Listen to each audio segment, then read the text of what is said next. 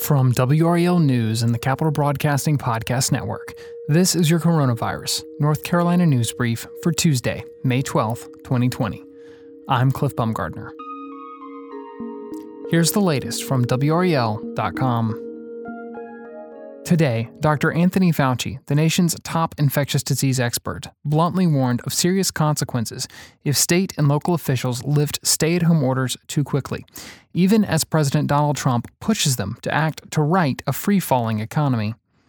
Fauci's testimony before a Senate committee came as more than 24 states have begun to lift their lockdowns as a first step towards economic recovery. Underscoring the seriousness of the pandemic that has reached Congress and the White House, Fauci and other experts testified by video conference from their homes.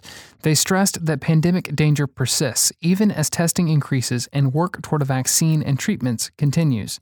Fauci told senators more COVID-19 infections are inevitable as people again start gathering, but how prepared communities are to stamp out those sparks will determine how bad the rebound is, adding that if there is a rush to reopen without following guidelines, the country could start to see small spikes of infection that might turn into outbreaks.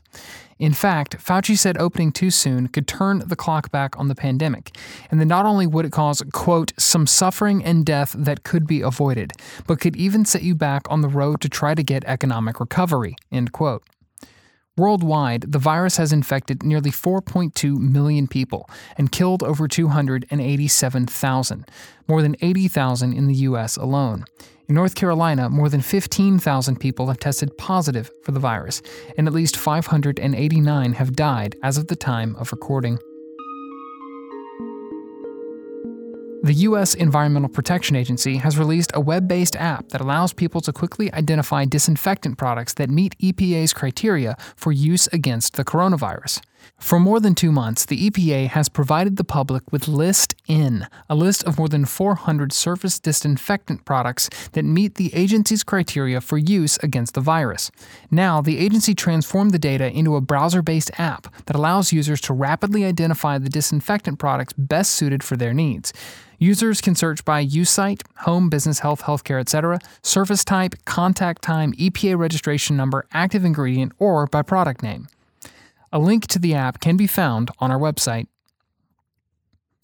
Durham Mayor Steve Schewel and County Commissioner Wendy Jacob have appointed 15 people to a task force that will help Durham get through the coronavirus pandemic and emerge stronger than ever. The Durham Recovery and Renewal Task Force will hold its first meeting on Friday. The group, made up of state and county health officials, CEOs, faith and cultural leaders, and others, will advise the city and county as it revises emergency declarations and guides the community on how to safely reopen. Schewel said the group will serve for 100 days and that, quote, the task force will not be expected to produce any final report or other particular written product. Rather, it will be expected to move at speed and issue its advice and recommendations in real time, end quote. Schewel also announced today that Durham and Durham County will extend their stay-at-home order past its scheduled expiration on Friday. Details on the extension are expected later this week. More than a week after state health officials started releasing zip code-level data on COVID-19 cases across North Carolina, a handful of areas continue to stand out with particularly high rates of disease. The number of cases vary widely from zip code to zip code, as do the populations of each, but the typical or median zip code has a rate of lab-confirmed COVID-19 infections of about 8 per 10,000 residents, as of the latest State Department of Health and Human Services data. But for 3 zip codes across the state with more than 50 confirmed positives, rates are higher than 100 cases per 10,000 residents. They include zip codes in and around Butner, Siler City, and Goldsboro.